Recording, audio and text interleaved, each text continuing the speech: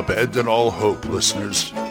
You're listening to Radio Grognard, the OSR podcast about stuff, with your host, Glenn Hallstrom. Hiya, folks. Old Man Grognard here. Hope you're all doing well. And to start off the show, I have an email. I have an email from Mr. Mark Walring, my buddy. And he brings up an interesting question. He says, so one of my players brought up a valid argument last week, the person being the one who introduced me to D&D. Basically, the gist of it is he didn't get why most DMs in tabletop games start off at level 1, at least from the ones he's experienced. I made the point some DMs feel comfortable taking it slow and having a whole power team in action at the start wasn't overwhelming. Plus, not all who play are veterans of the new system. He was concerned that a game with players who know what to expect should start from levels 3 or 4 and then march on. This brought a bout of yas lasting from 20 minutes to almost coming to shouts. I have no problems if there is a starting point at high levels, but would like to know your take on this. Should be taken as a big deal, or it's not something you want to put work in to get to high levels to be there where they are effective. I can understand his frustration on the subject, but didn't see why it needed to be an argument. Now, I've had to restart multiple times because of players' loss and no-shows. For him, it's been a DM that got tired of the game and then says, all right, make new characters without finishing the current game. I can see this. Helicopter DMing is what I've heard about this situation. It's a term I've heard about this situation. I've been guilty of it myself, but I don't do it as a habit. Let me know your thoughts. Thanks, Master Glenn, Mark. Well, thanks for writing in, Mark. I always like to hear from you.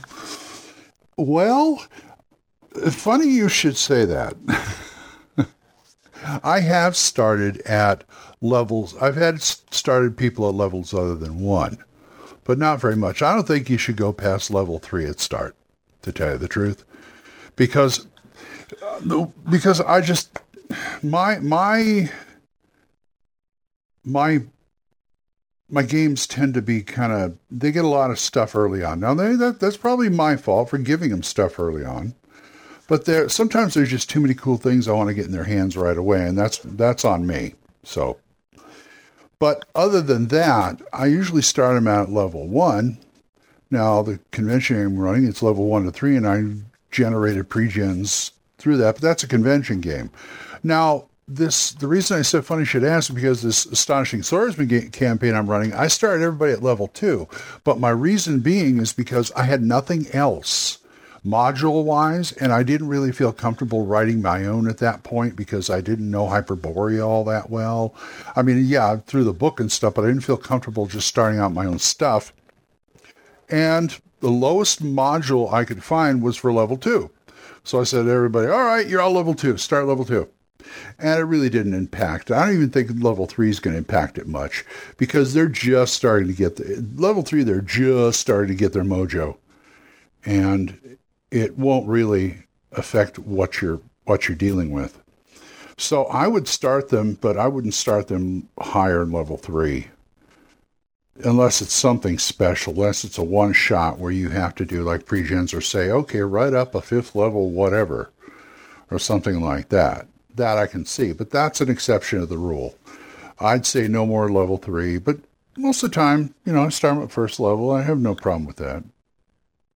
Thanks again, Mark. And that leads into my other topic, also about characters, is players' expectations. Because this has to do with kind of like, I forget what they call it, the something effect, the guy from Critical Role, where the players, the local playing group or whoever the players are expected to be like Critical Role. And that's folly. That's not really realistic. And we were talking about this the other night at the Monday game, and we came to the conclusion that you should not imitate another game, but you should take inspiration from it.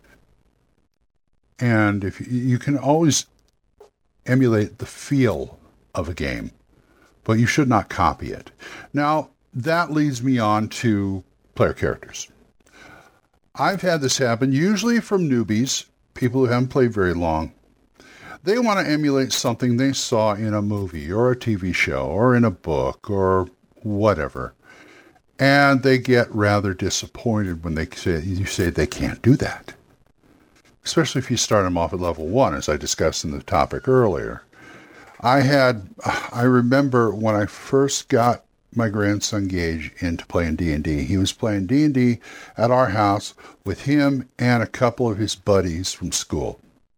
And there was this one kid, and this is like third grade kids. And there's this one kid who said, I want to play an elf. All right, fine. You can play an elf. I was running, I believe, BECMI, Rules Encyclopedia D&D. So, basic D&D. Racist class. I want to be an elf. Okay, fine. That's a good class. That's a good class for a basic game. But he wanted me to give him stuff and have him have these powers that some anime character had that wasn't technically an elf.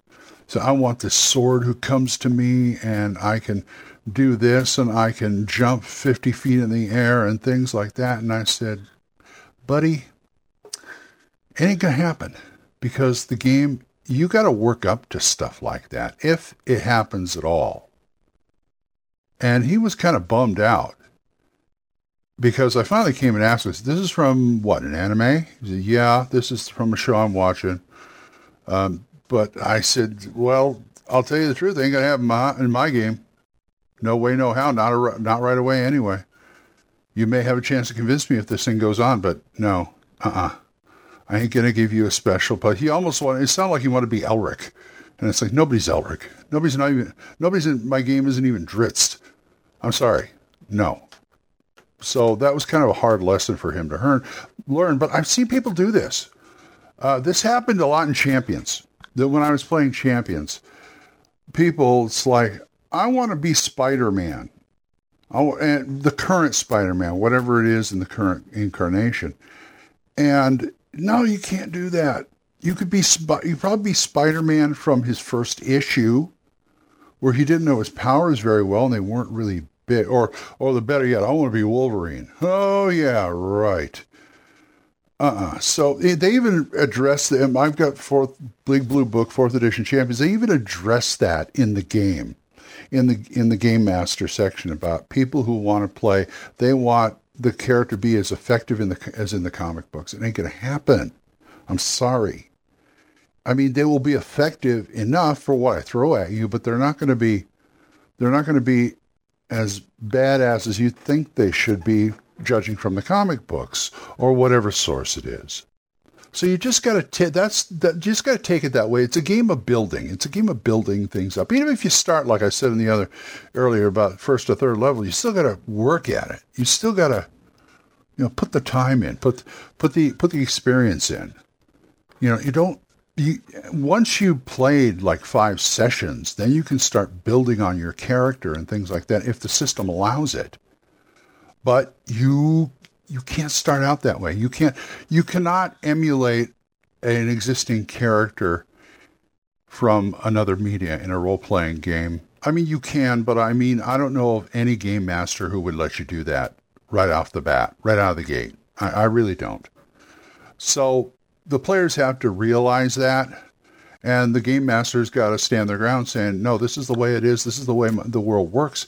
And maybe, if you want to do the compromise thing later, like 6 months down the road, saying, okay, you want to start pushing him towards this? Okay, fine.